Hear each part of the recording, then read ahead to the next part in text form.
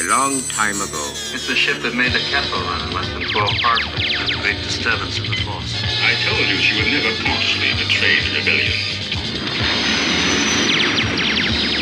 That's no move. Caught in a tractor beam that's pulling us in. Marvel Comics Group, at last, beyond the movie, beyond the galaxy, Star Wars! Keep firing, Chewie, or this whole planet is doomed. Not to mention us, the behemoth from below. Stan Lee presents Star Wars, the greatest space fantasy of all, continuing the saga begun in the film by George Lucas, Behemoth from the world below. Han Solo's job seems simple enough. Get together a band of alien warriors and save a village from the outlaw Surge X Arrogantis and his marauding Cloud Riders. But in the original deal, no one said anything about a monster. And thus begins Star Wars Volume 1, Issue Number 10. Donald Glut, Howard Chaykin, and Roy Thomas are our writers. Tom Palmer, Howard Chaykin, and Alan Copperberg are our pencilers. Tom Palmer is our inker. Our letterer is John Costanza. Colorist is Francois Moulet. Cover artist is Rick Hoberg. And our editor is Roy Thomas. This issue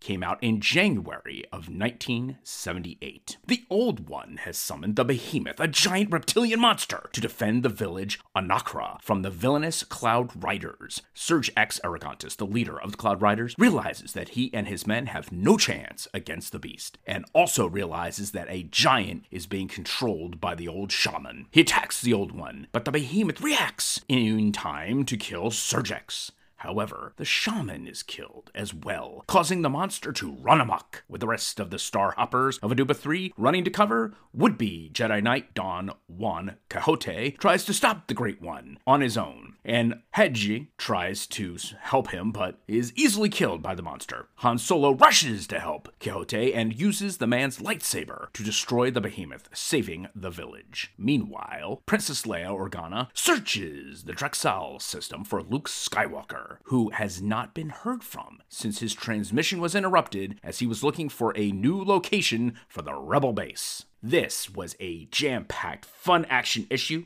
As you can imagine, this big behemoth of a monster really takes center stage. It is excellently drawn by Howard Chaykin and that group of artists. The action is from the jump what dominates. This was a 3-story arc. One was the actual recruitment of the crew, then it was go out to the village, and then it was this behemoth. And man, let me tell you, this is just absolutely incredible. Now, Jackson, the meat-eating rabbit, is in here in all of his glory. So if you're a big Jackson fan, you got your fill. Is unsuccessful in taking on the behemoth and actually has to be rescued by the rest of the members of the party. If I have a criticism of this issue, and actually the previous issues, is I know they're trying to weave in what's going on with Princess Leia and Luke, so you still can have their fans satisfied by them still existing, showing up in a couple panels, but really it's a bit of a distraction. They throw this scene with Princess Leia trying to find Luke right in the middle of the comic. It breaks the rhythm of the story. I wish they had just saved this to the very end and did that with the previous books too, because it just is a distraction. I know they most likely made a calculated choice that it would be a welcomed break in the action because, oh, we've got Luke and Leia in here. We haven't forgotten about them, folks. We'll eventually get back to them. But honestly,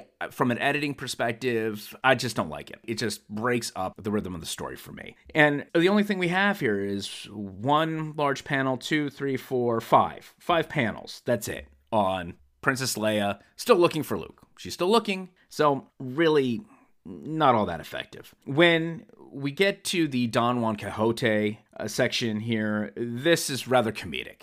As you can imagine, the old Don Quixote, swinging at windmills and all that good stuff. This old man is overmatched, and very quickly the old scoundrel Han Solo is able to tactically figure that out and basically goes to save the old man's bacon by grabbing that lightsaber and heading up towards that behemoth. It is a shame that we had our quill shooting member of the group die the way he did, but he did go out fighting, as that behemoth really came down hard on him. So there was consequence for taking on this behemoth, and the deadliness is, there's no punches pulled here. You definitely get that as a reader, that they're really up against it, and it is a grave situation. Han going in with the lightsaber ultimately ends up doing in the monster, and one page panel here really shows that off beautifully. It is an outstanding single page piece, like I've said before, almost a poster art done by Chenkin and Company.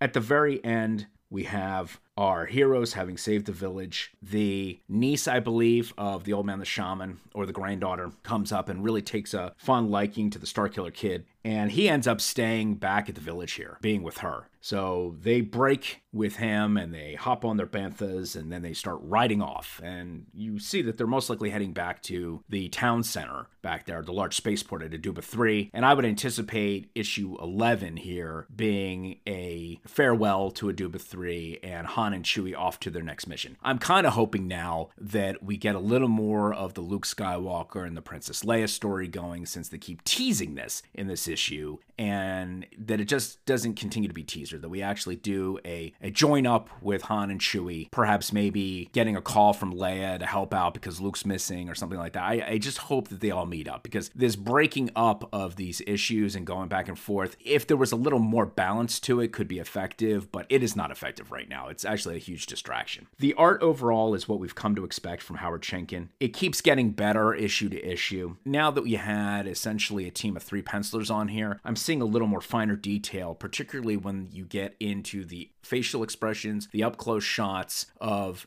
the emotional reactions of all of the characters as they're involved, taking in the enormity of this behemoth and really how grave the circumstances are. That is excellently captured on these panels. The action is feverish. You get plenty of laser blasts, and of course the lightsaber going into the behemoth. That one is just spectacular. Not necessarily gory, but really eye-catching, really pops off the page. The color scheme here is quite interesting.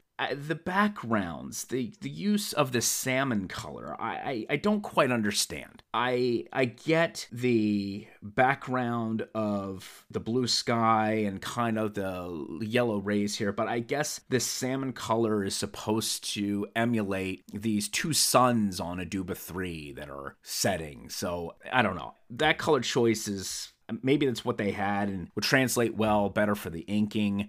Provided enough contrast. Maybe it was difficult to find a muted tone for an orange or yellowish sun. And it's used actually several times here, this salmon color. And I'm just not a big fan of that. All in all, this is a fitting end to the village saga, having successfully defeated the Cloud Riders and then taking care of this behemoth after it was conjured up by the shaman.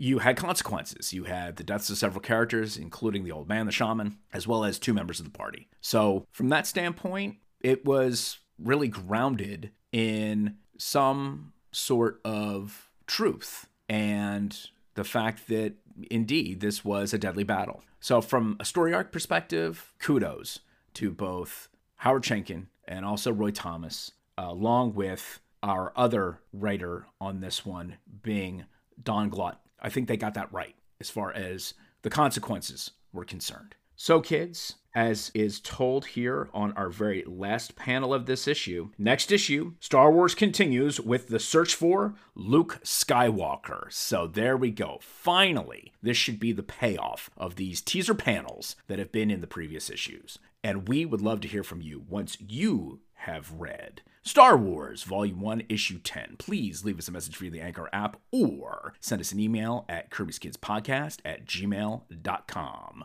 Obi-Wan, take us out. Your destiny lies along a different path from mine. The Force will be with you, always.